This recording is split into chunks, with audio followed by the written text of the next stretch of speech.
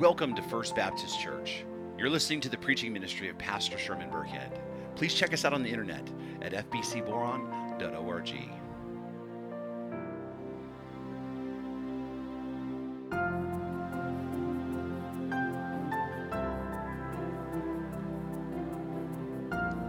Please take out your Bibles and turn to Romans 9 for the reading of this morning's scripture. We'll be reading Romans 9:30 through 10:4. And the word of the Lord reads, "What shall we say then? That Gentiles who did not pursue righteousness have attained it? That is a righteousness that is by faith. But that Israel, who pursued a law that would lead to righteousness, did not succeed in reaching that law.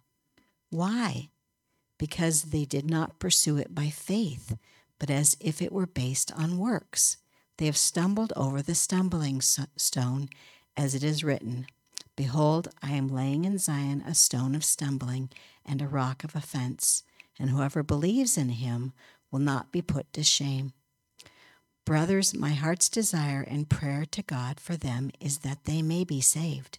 For I bear witness that they have a zeal for God, but not according to knowledge. For being ignorant of the righteousness of God and seeking to establish their own, they did not submit to God's righteousness. For Christ is the end of the law for righteousness to everyone who believes." This is the word of the Lord. The late Jerry Bridges once wrote, "To be justified means more than being declared not guilty. It actually means to be declared righteous before God. It means God has imputed or charged the guilt of our sin to his Son, Jesus Christ. It has imputed or credited Christ's righteousness to us." So a buddy of mine the other day, was upset with his doctor, and he felt that the doctor was failing to do him right, and he was failing to treat his skin condition with the right medication. And I asked, well, what did he prescribe you anything for it? And he said, yes, of course he did. He prescribed me some kind of lotion for my condition. And I said, so what seems to be the problem? He said, the problem is it doesn't work.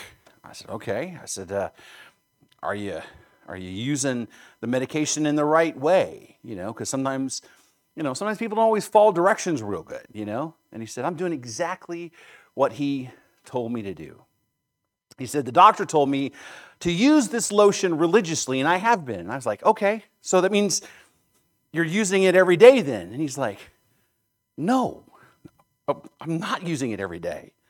He said, the doctor told me to use it religiously, and I do, right? I use it religiously. That means I put it on my skin twice a year, once at Christmas and once at Easter.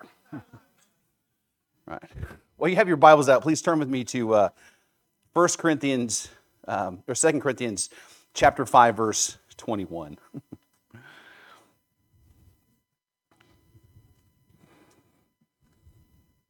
It's really tough on me when I find something funny. I have to wait all week to share it with you. So, in 2 Corinthians chapter 5, verse 21, Paul writes, "For our sake he made him to be sin, who knew no sin, so that in him we might become the righteousness of God." I really love being a pastor, and I love sharing the word of God with his people, and I love helping people to come to faith in Christ, and I love watching people grow closer to him and to learn to follow him. But I still, even to this day, have a very special place in my heart for youth ministry as well.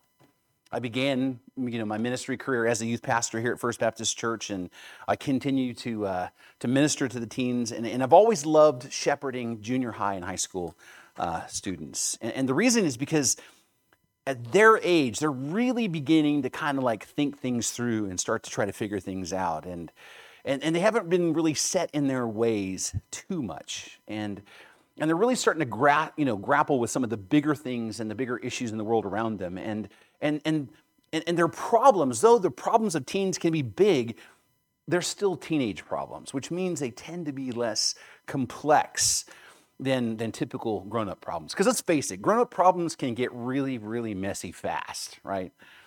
And so I love to help them work through those things, and I love how open teens can be to faith in Christ. And I have to tell you, I've learned a lot, over the years working with teens. But one of the lessons I learned early on was how desperately these teens need to hear the gospel again and again and again and again. Even though that they've grown up in church, in Christian homes, these kids need to continually hear the gospel. In fact, as I was a youth pastor for just a little while, when I finally just decided to ask the youth group a simple question I thought that they would know the answer to, right? And the question I thought that they would get right was this: what must a person do to be saved? And the answers I got from these teens really kind of took me aback. It surprised me, because the things that they were saying was like, well, what you need to do is you need to go to church to be saved. It's like, what? And others would say, well, you need to read your Bible and you need to pray to be saved. Some would say that you need to really try hard to become a better person. And others would say, well, you need to do a lot of good things to make them outweigh your bad things in your life. And it really just shocked me, right, that not one of these teens had said that you're saved by faith in Jesus Christ. Now understand, being part of a church family and worshiping together is an important part of Christian life. Being in church together is an important part of what it means to follow Christ. In fact, it's God's will and plan for Christians to worship together and to live together in community and to encourage each other and edify one another. But that's not what makes a person right with God. You're not saved because you sit in the chairs here on Sunday morning. And reading your Bible and praying is an important spiritual discipline. We all ought to do that and grow in that. That's how we stay connected to God. That's how we learn more about Him. That's how we grow in our Christian faith. But none of these things are the things that save us. They don't make us have a right relationship with God, and growing in obedience to God's commands and pursuing holiness and seeking to live a life that reflects God's righteous character and a life that demonstrates His love towards other people is important. And we are certainly called to let our light shine before men so that they would see our good works and the good works that God's prepared for us to do. But these are not the root of our salvation. They might be the fruit of it, but they're not the cause of it. They're not the things that save us. The scriptures make it clear that we are saved by grace through faith in Christ. It's that simple. We put our hope and trust in Jesus, and that's the basis on which we are saved. Well, if that's true, then why then do these teens who really are excited about Christ, why all these other answers? Why is the basis of salvation in their minds about what we do rather than what Christ has done? Well, the answer, there's a number of reasons for it, but I think the most common and most foundational reason for them is because that's what they were taught. That's what they learned. Right? And how did they learn that? Well, they learned a lot of that from culture for sure, but do you know where else they learned it? They learned it from church. They learned it from their Christian friends. They learned that from their Christian parents. That's how they learned that. A lot of these kids went to VBS and made a profession of faith when they were really young, and everyone around them then says, now that you're a Christian, right? Praise the Lord that you're a Christian. Now that you're a Christian, now you need to start doing this and start doing that and this, and then you fill in the blank, right?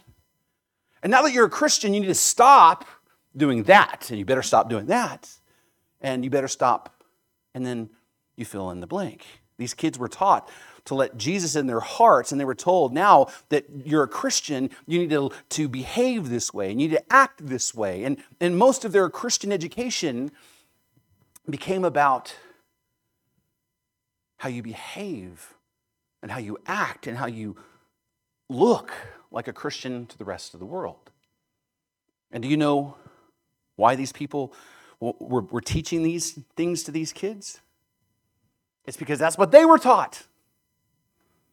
You see, what they were teaching is what they had learned, which is really about how to be religious rather than actually having a relationship with Christ and following him.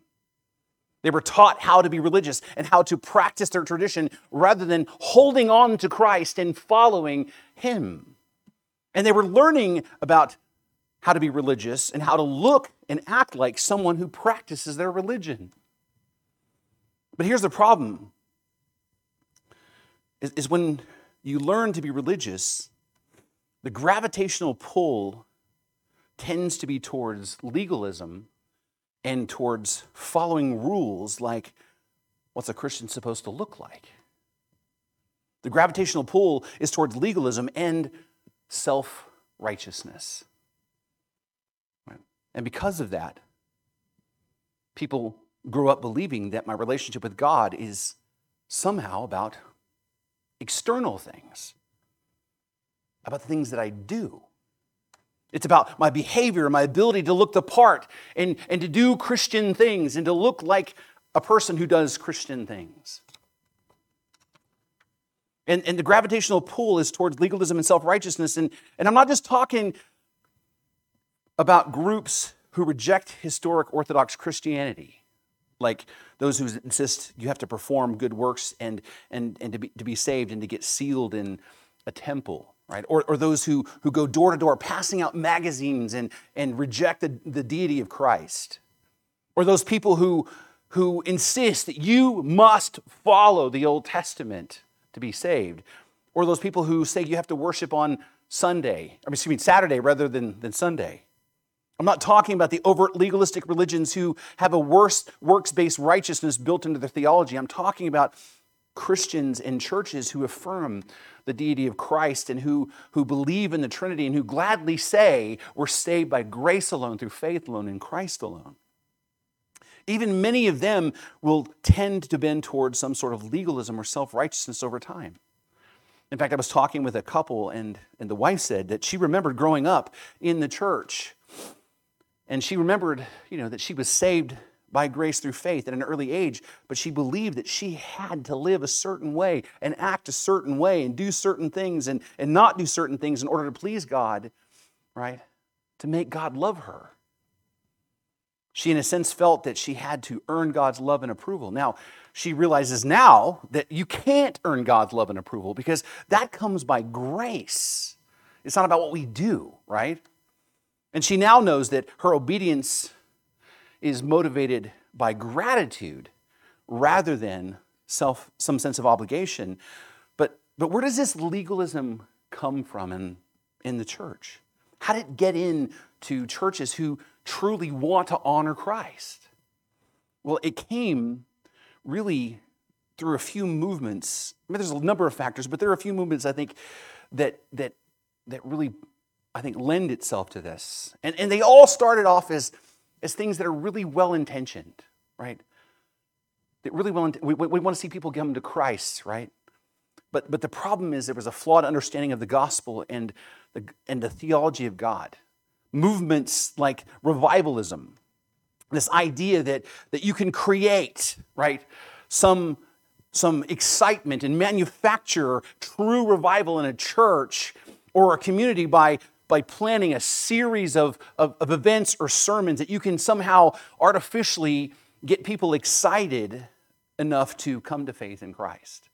And then there was the movement of easy believism, this movement of getting people to make a decision for Christ and telling them, if you'll just pray this prayer, then you're saved no matter what happens with the rest of your life. And then there was the seeker-sensitive movement where the focus of the church became about creating an environment that's attractive to those who aren't even believers and outsiders, rather than on worshiping God and edifying and strengthening the people of God in the church. And the result has been, of these well-intentioned movements was to create, they wanted to create something that attracted people, but what had happened is we ended up with a theologically anemic church that's really become about best practices with respect to business rather than teaching the foundational truths of the Christian faith and really emphasizing people on the gospel of Jesus Christ and then taking those people and helping them to be disciples or actual followers of Jesus. And the idea that snuck into the church through these movements is the gospel is kind of like the doorway into Christianity. The gospel is the doorway that allows you to come into the church. The gospel has just become basically kind of like the springboard or the diving board into the pool of Christianity. You hear the gospel, you hear the good news, you invite Jesus into your heart, and now that you're saved, you really don't need to think about that gospel stuff anymore, because now you got to move on to next level Christianity. And next level Christianity is you need to start following a bunch of rules, and you start doing this and start doing that. And now that you're a Christian, you need to start looking like a Christian, which means you need to change your clothes, and you need to hide your tattoos, and you need to always be happy in front of your Christian family so they can see the joy of the Lord on your life all the time. And you need to start doing stuff, because Christians do stuff, right? You need to start working in a food ministry, and you need to start serving the homeless, and you need to work on this community project and that community project, and you need to do this to prove that you're a good Christian. Because if you're not doing those things, then maybe you're really not.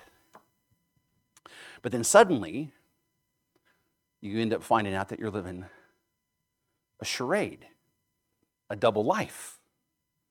You see, there's the church you that your brothers and sisters in Christ get to see, and then there's the real you that your family gets to see. Tell me I'm wrong, right?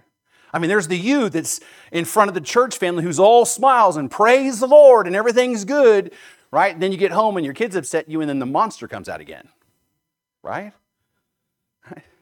Kids are going, hey, how come mama's not acting like she does in church at home? Right? You live this kind of Christian version of Dr. Jekyll and Mr. Hyde. And when people ask, like, how do you know that you're a Christian? You're like, well, because I go to church, and because I pray, and I read my Bible, and I serve in this ministry, and I do that, and I attend that Bible study, and blah, blah, blah, blah, blah, blah, blah. That's the trap that so many people fall into. That's the trap that many ministers lead people into, unwittingly. And that's the stuff that parents teach their children, not maliciously, but with a sense of really trying to shape them the right way. The gravitational pull of religious people is always towards some sort of self-justification, self-righteousness. And that really is the bottom line issue that Paul's addressing in this text before us today. The reason why so many Jews rejected the gospel is because of their legalism and their commitment to their religiosity and self-righteousness. That self-righteousness blinded them to the simple, basic truth of the gospel of grace. In fact, turn with me to Romans chapter 9. Paul writes, beginning in verse 30, "What shall we say then?" This is a phrase that we should be familiar with by now. If you've been here with us, you know that Paul has been using phrases like this, expressions like this throughout the letter of Romans, because he's been using a literary device called a diatribe, where he's having a conversation, a dialogue with an imaginary person in order to explain and defend the gospel. I mean, I think we engage in that from time to time, right? He's just basically having a back and forth conversation, with himself, but with kind of an imaginary opponent to kind of express his ideas. And we know that Paul wrote this letter to the Romans in order to explain the gospel so that the church would have a strong theological foundation to build off of. And in so doing, Paul wrote a master exposition of the gospel. And in the first 8 chapters, Paul has explained what the gospel is, the blessings the gospel gives to those who believe it, how the gospel works, how that gospel brings freedom to believers, and then how that gospel guarantees the hope that we have in Christ. And beginning in chapter 9, Paul begins to defend the gospel against a monumental objection, and that objection, an objection that had threatened to undermine the entire Christian faith itself. And this objection was essentially this: God promised in the Old Testament to Abraham that he would bless and save his people, Abraham's offspring. And the Jews believed that they were God's people and Abraham's offspring simply because they were related genetically to Abraham. Right? But the gospel that Paul had been preaching says that those who believe in Christ will be saved, and those who don't won't. Well, if that's true, then why do so many of the Jewish people, who were supposedly God's people, reject the gospel and are not saved? Based on their reasoning, the Jews believed that either the gospel is false or God's promises to them to save them had failed if the gospel is true. Because many of God's people, Abraham's offspring, were rejecting the gospel. Well, Paul made it clear that from the scriptures that being one of God's people and one of Abraham's true children was never about nationality or genetics or religious zeal or family relationships or how hard a person tried to keep the law. Being one of God's people and one of Abraham's children was always about having faith in the promise of God. Those who come to faith are those who are sovereignly elected or chosen by God. Paul resoundingly declared that those who are in God's family are the ones God chooses and regenerates, not because they deserve it, but in spite of the fact that they don't. Now, what follows are two other objections. First is if God chooses some and not others for salvation, then God isn't fair. And Paul answers that and makes it clear that salvation isn't about fairness. Because if it was about fairness, then we all would be condemned. That's what's fair. Salvation is about God's mercy. And God has the right to have mercy on who he has mercy, because he's God.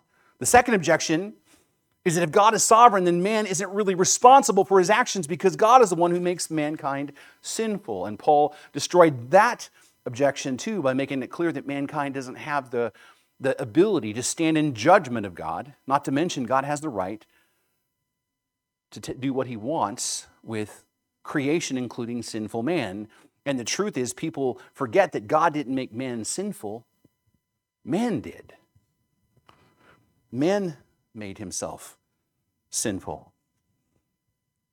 Man, by his own will, by his own actions, is sinful and in rebellion to God. And if God didn't choose to have mercy, then everyone would be lost.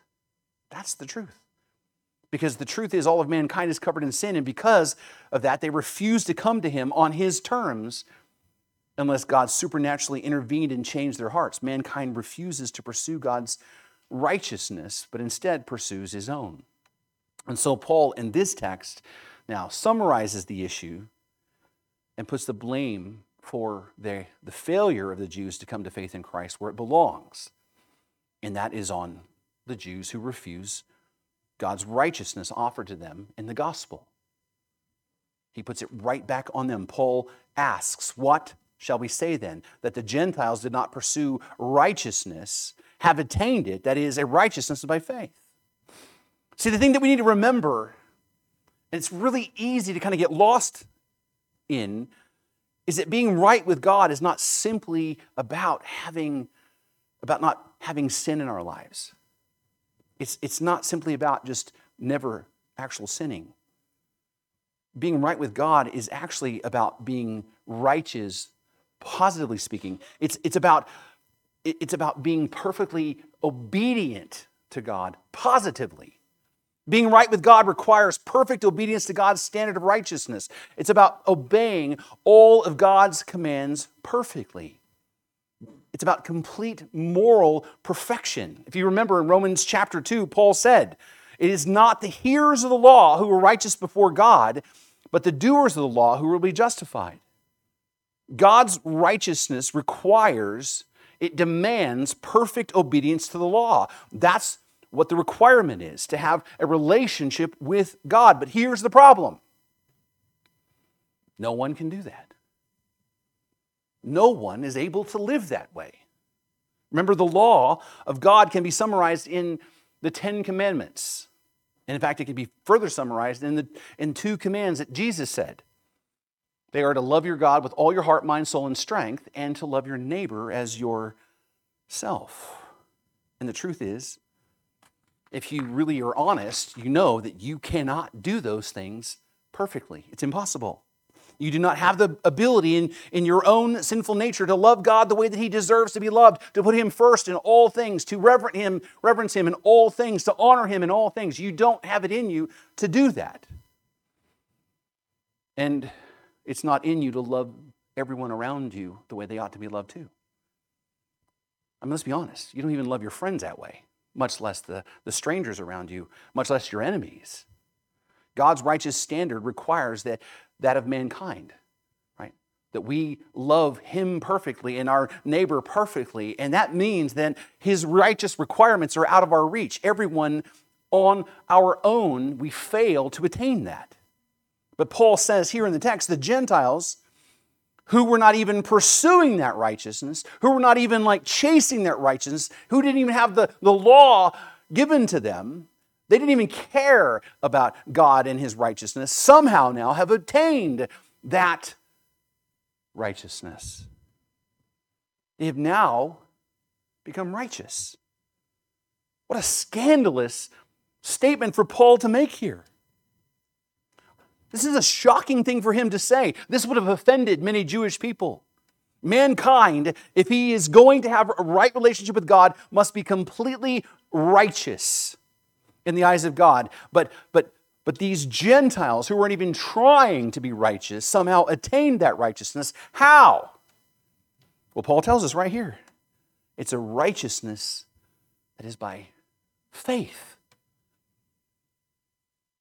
They attained that righteousness, that righteous standing with God, not by works, but by faith. Which is what Paul, by the way, has been talking about ever since the very beginning of the letter to the Romans. In Romans chapter 1, Paul writes, "For I'm not ashamed of the gospel, for it is the power of God for salvation to everyone who believes, to the Jew first and also the Greek. For in it, in the gospel, the righteousness," listen to that, "the righteousness of God is revealed, it is manifested, it is shown from faith for faith, as it's written, the righteous shall live by faith." Paul says that the gospel of Jesus Christ reveals a righteousness that is from God, right? Not a righteousness that comes from within us. It's a righteousness of God, from God, that God Himself grants to us. A righteousness that is given to a person that gives him the right standing with God, so he has a perfect relationship with God, and it's not on the basis of works of the law, but on the basis of faith. And that's the idea that Paul is communicating, but it's not an idea that he invented.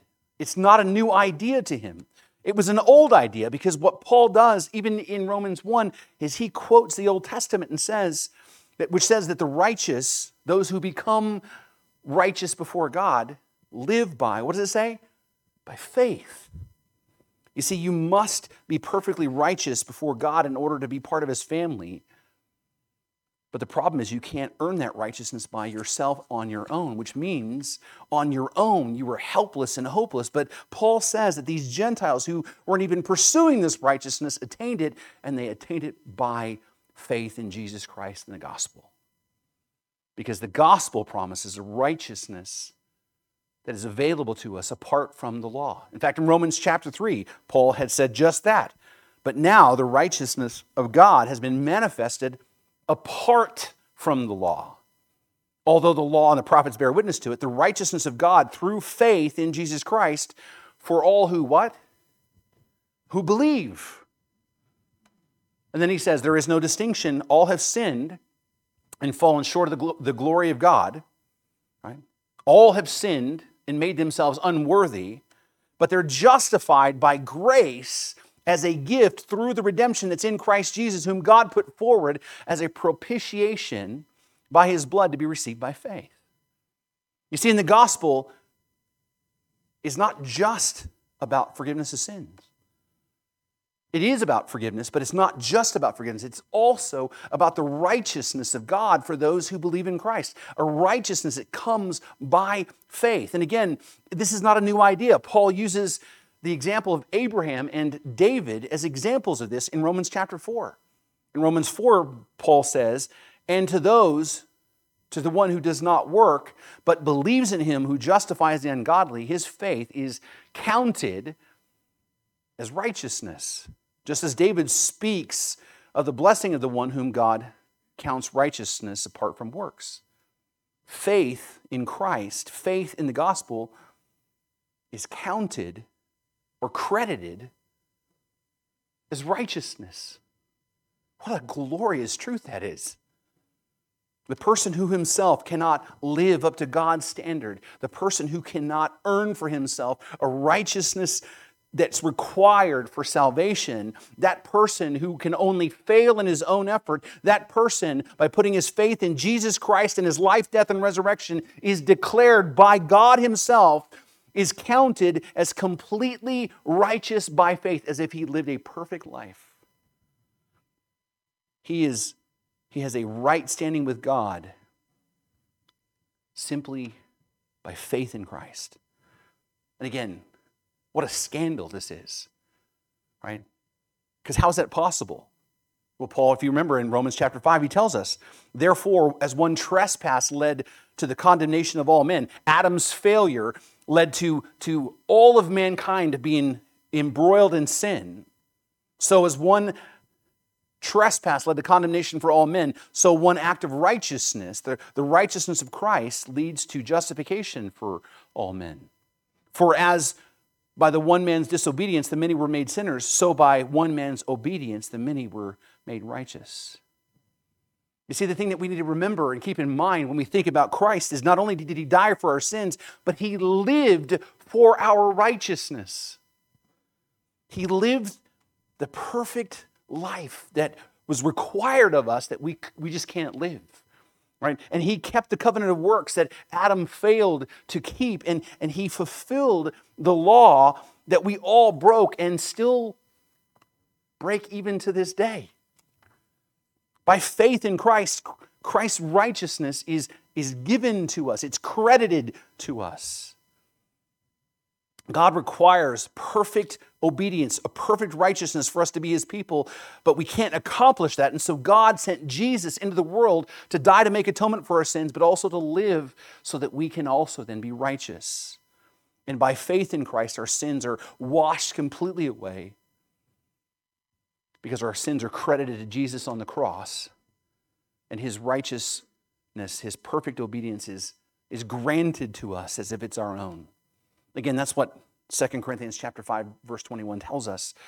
For our sake, he made him, Jesus, to be sin who knew no sin, so that in him we might become the righteousness of God. Again, Jerry Bridges wrote, to be justified means more than to be declared not guilty. It means to be declared righteous before God. It means God has imputed or charged the guilt of our sin to his Son, Jesus Christ, and has imputed or credited Christ's righteousness to us. What a glorious truth that is, again. It's a complete salvation.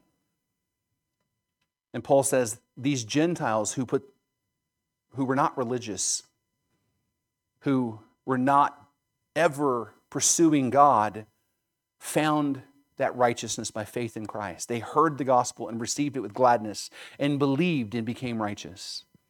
What's interesting is how a sinner who is caught in the depths of their sin seems to be so quick to respond to the gospel so quickly, but not so with those who fancied themselves as religious. Isn't it interesting how that works?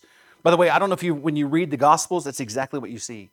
When you read Matthew, Mark, Luke, and John, that's exactly what you see. You see sinners who had no hope and who were not pursuing righteousness, flocking to Jesus and hearing his message and coming to him by the droves. But then you have the self-righteous, legalistic, religious people, turning their eye to the side to Jesus and rejecting him. Paul actually unpacks for us why that happens. He continues, he says, what shall we say then? The Gentiles who did not pursue righteousness have attained it. That is, a righteousness that's by faith. But that Israel, who pursued the law, would lead to righteousness, did not succeed in reaching that law. Paul says these people who were the descendants of Abraham, those who were given the law, those who grew up in this religious tradition, who had the temple, whose forefathers actually walked with God, they pursued the law. They followed the law. They did everything they could do that they thought would lead to righteousness, but still failed to actually attain the law.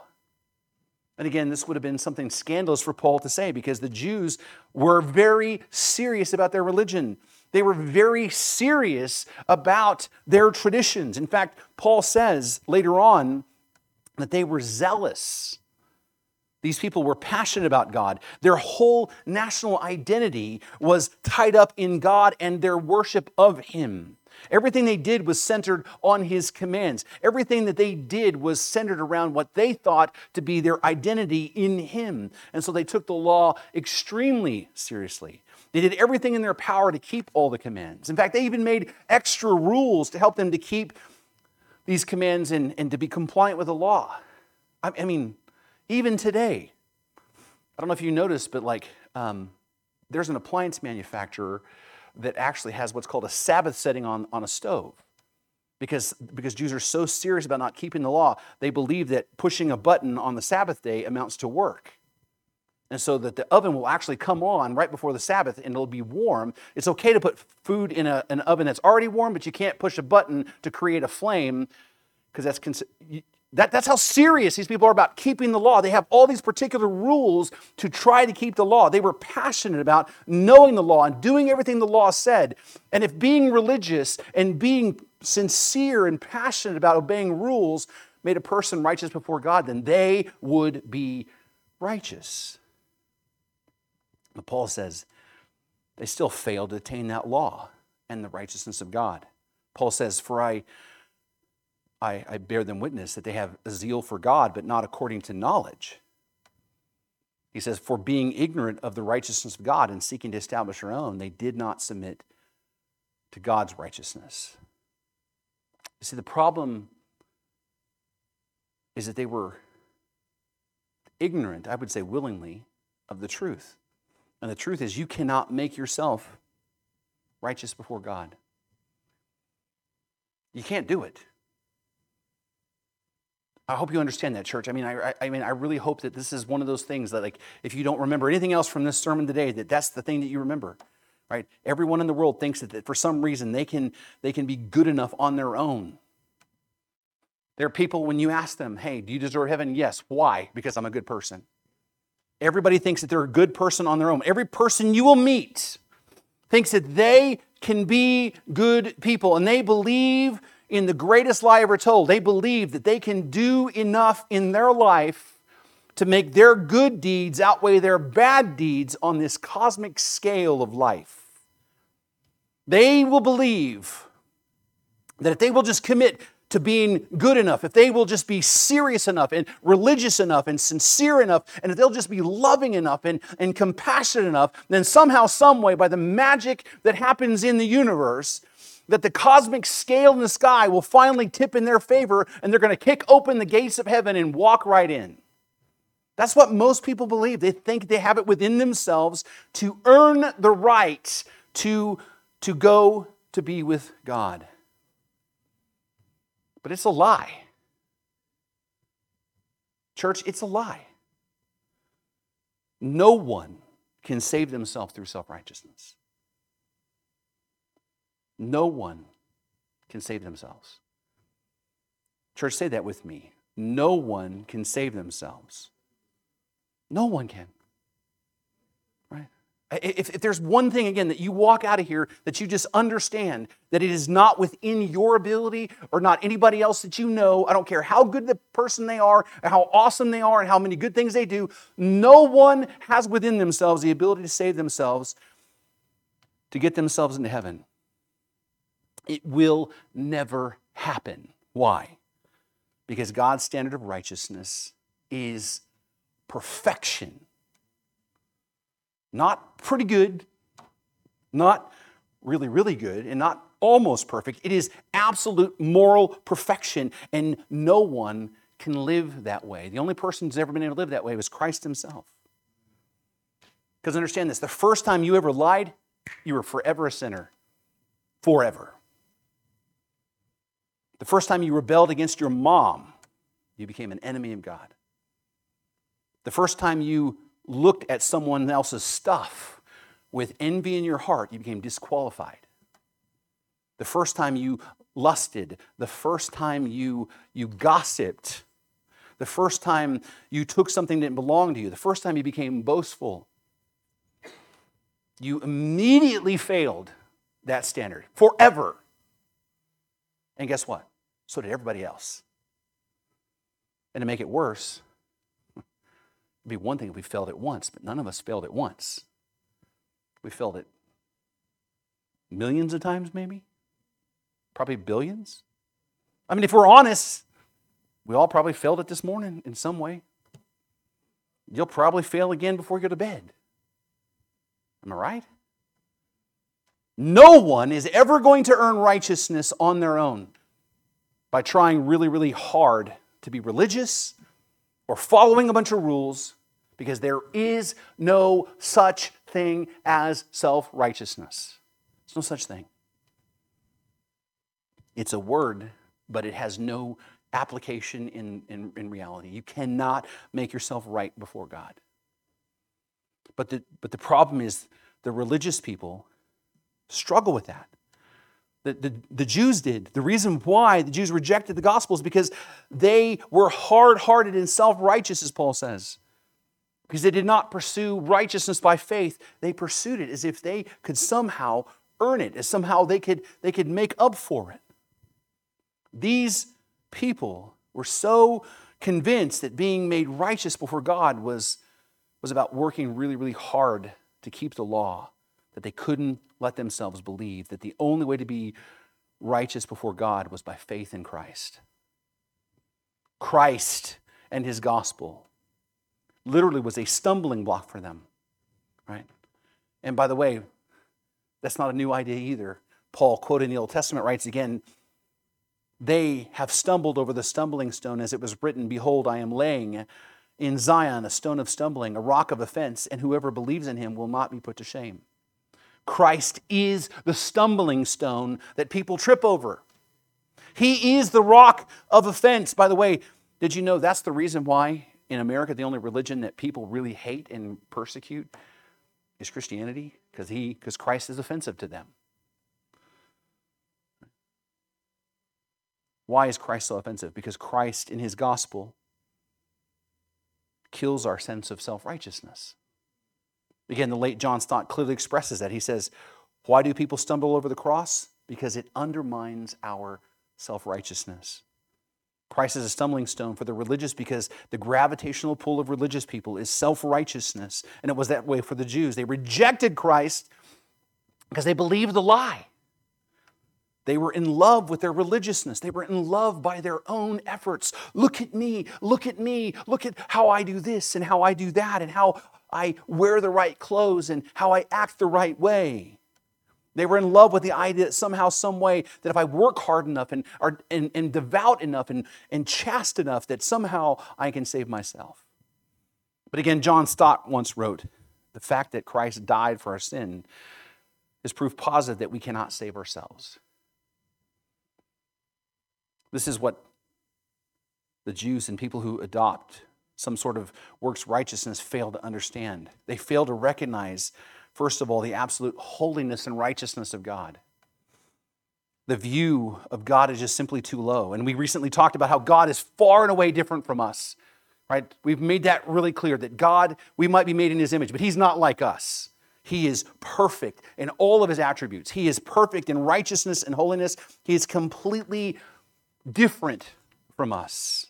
Secondly, they fail to recognize God's requirements for fellowship is not really, really good. It's not 99%. It's not 99.99. It is absolute perfection. We must attain that to be in his presence. We must be completely perfect, and no one can live that way. And third, probably the most important, is they fail to recognize the horrific nature of our sin. Our sin is horrific and it is heinous before God. In fact, it is so horrific and heinous that there was only one remedy, and that remedy for it to be removed from us was for God the Father to kill, to crush his beloved, perfect Son for us. Do you understand the depth of that? There are preachers who will say the cross is a sign of my value to God and the lengths that he would go to redeem me. No, the cross is a sign of how ugly and vile your sin is and what it costs to set you free from it. Christ, the sinless, spotless Lamb, lived a perfect, loving life, loving God and his fellow man, and then willingly was tortured and beaten until the flesh of his body was hanging off of him. And then a crown of thorns was jammed onto his head, and he was beaten some more. And then he was forced to carry his own cross up to the hill of Calvary. And then once there, they took 9-inch nails and they drove them into his hands, into his feet. And then they hoisted him up into the air for all to see. And his countrymen, the Jews who were his genetic family, hurled insults at him and mocked him and profaned his name as he hung there suffocating to breathe as his battered body struggled and labored to keep him alive. That's the horrific nature of crucifixion, is that you slowly suffocate to death, and your only recourse is to push off of that nail in your ankles and pull with your body on your hands to try to get up high enough to relax your ribs so you can take a breath in. It's a slow, deliberate death. Look upon the cross as the Son of God endured the awful and terrible wrath of God, as the wrath that we deserve, as he cries out, my God, why have you forsaken me? Look at Christ and his body hanging there as he grows weaker and weaker by the moment, and finally shouts out in victory, it is finished. And then breathes out his last breath and dies in your place. That's what it took to set us free from sin. That was the price that had to be paid, because sin is vile and atrocious in the sight of God. And these Jewish people failed to understand that. They saw their sin the same way that people do today, that it's just a lapse in judgment. It's just a mistake. It's not really a big deal. But it is, because it cost Christ his life. God crushed his Son so that you could be set free. It is a big deal. But these religious zealots couldn't grasp that. They were so in love with their own traditions and so in love with their self-righteousness, they rejected Christ and his gospel. The thing we need to understand is the reason self-righteousness is so dangerous is because self-righteousness is the epitome of arrogance and blasphemy. It's arrogant to believe that you can do something for yourself that required the blood of Christ to accomplish. It's arrogant for a person to believe they have it within themselves to make themselves right before God. It is sheer arrogance. And then it's blasphemous because self-righteousness is like spitting on the sacrifice of Christ. It's like looking at Christ on the cross and saying, you died for nothing. I don't need you. I can do it myself. But here's the absolute truth. No, you can't. No one can. That's why we need the gospel. That's why we need Christ. Right? And not to just be saved so you can move on to Christianity 2.2. You still need the gospel every single day of your life because you still can't do it. Even though that you have the Holy Spirit in you, even though that you have the Word of God that leads you, even though that you will grow in holiness and obedience by the power of God, you still need Christ and his gospel because you will never, ever be able to save yourself. You'll never be able to perfect yourself. So many people see that Christianity is like this, all right? And the gospel's like this: okay, Jesus, thank you for saving me. Now I'll take it from here. That's really kind of the idea that many people live by. But it isn't like that at all. The Christian faith is the same thing as it was in the beginning. Lord Jesus, save me. Lord Jesus, change my heart because I can't do it. Lord Jesus, rescue me. Lord Jesus, forgive me. Lord Jesus, I have nothing to give you. I have nothing to offer you, but you promised me that if I would trust in you, you would save me. And Lord, that's what I have. I trust in you. That's it. I am trusting in you, and by your grace, I'm going to hold on to that promise all the days of my life. That's all that I have.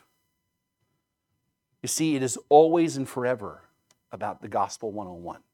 You never, ever graduate from the gospel. You never outgrow it. Now, don't misunderstand me. You will grow as you follow Jesus Christ. By the natural byproduct of your faith, you will begin to live your life in a way that reflects God's righteousness. You will grow to become more and more obedient. The Holy Spirit will convict you and lead you into righteousness. But that's still by God's grace. You never, ever, ever outgrow the gospel.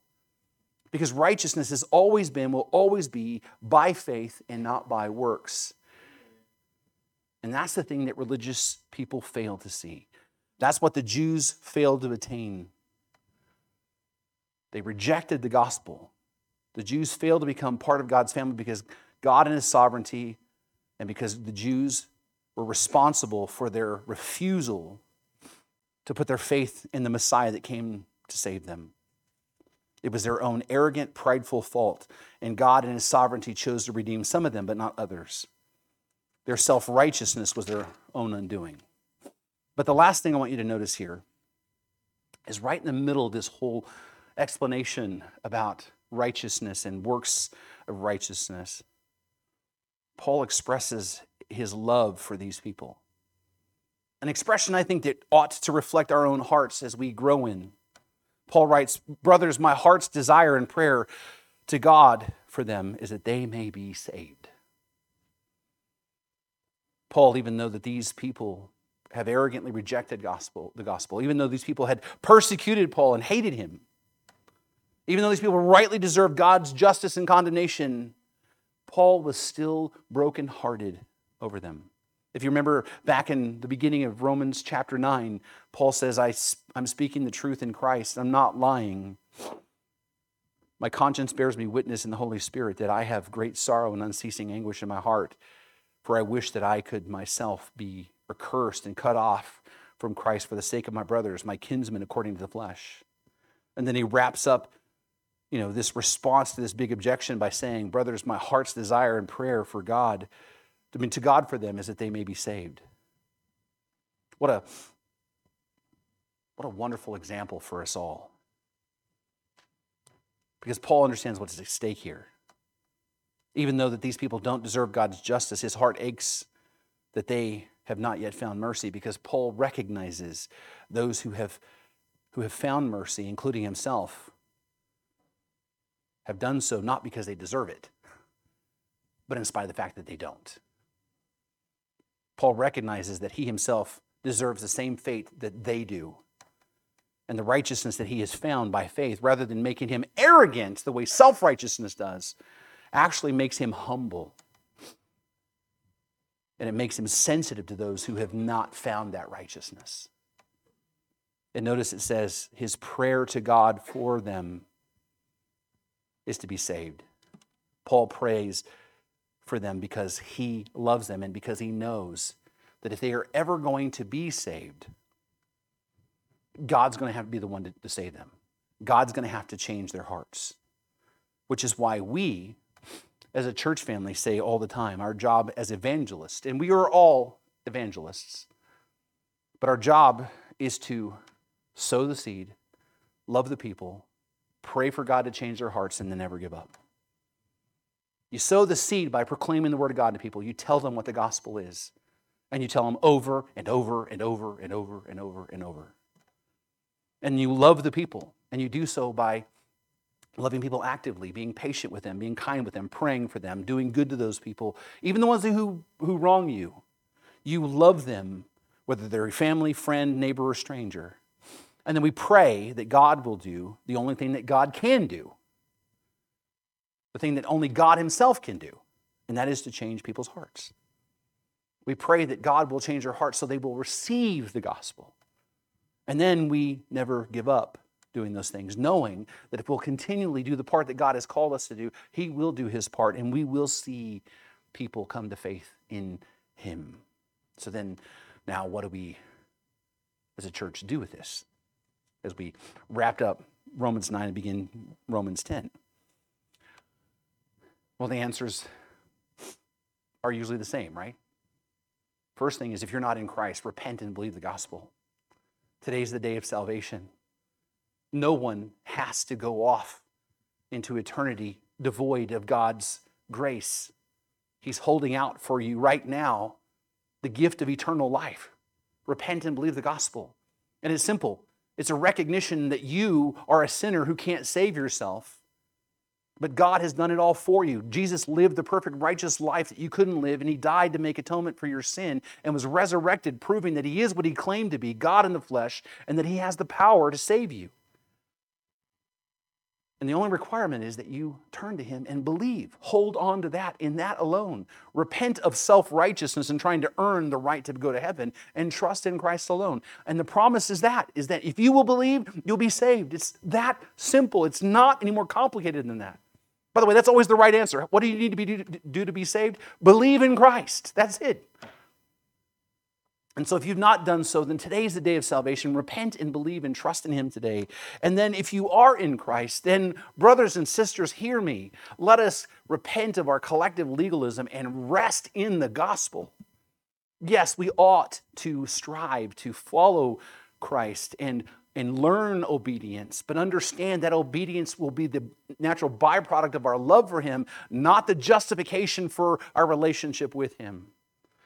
That when you fall down, you make a mess of things, when you do stupid things, like when you're driving and that dude cuts you off and that middle finger jumps up and you say some things you know you shouldn't be saying, right? Or that you look at someone in a way that you shouldn't be looking at them because somehow in a moment you just got caught up, or you do something stupid or yell at your kids for the wrong reason, or you're disobedient to your parents. Whatever it is, when you do something that you know is sinful, rather than going, oh, I better fix that so I better be right with God, what you need to do is realize is, by faith, you're already right with God. Now turn to him and just receive his love and just trust that he's going to continue to change your heart. Understanding that he never stopped loving you even when you did stupid stuff. That you didn't become unsaved because you failed. That you just turn right back to him and you rest in the gospel. That your hope has nothing to do with your ability to make God love you. Your hope is what Christ has accomplished for you and you holding on and trusting in that. And then number 3 is always, then let us be the instrument that goes out in the world and rescues the lost. Let us be the ones, as we approach Easter, as we talk about the death and resurrection of Christ, let us be the ones who go out and sow the seed and tell people about Jesus and love people even when it hurts to love them, and then pray, get on our knees to pray for those people, and then never give up. You've been listening to the preaching ministry of Pastor Sherman Burkhead, a production of First Baptist Church in Boron, California. Our website address is fbcboron.org. And would you please consider partnering with us financially as we work to share the hope and the gospel of Jesus Christ with our community and our world.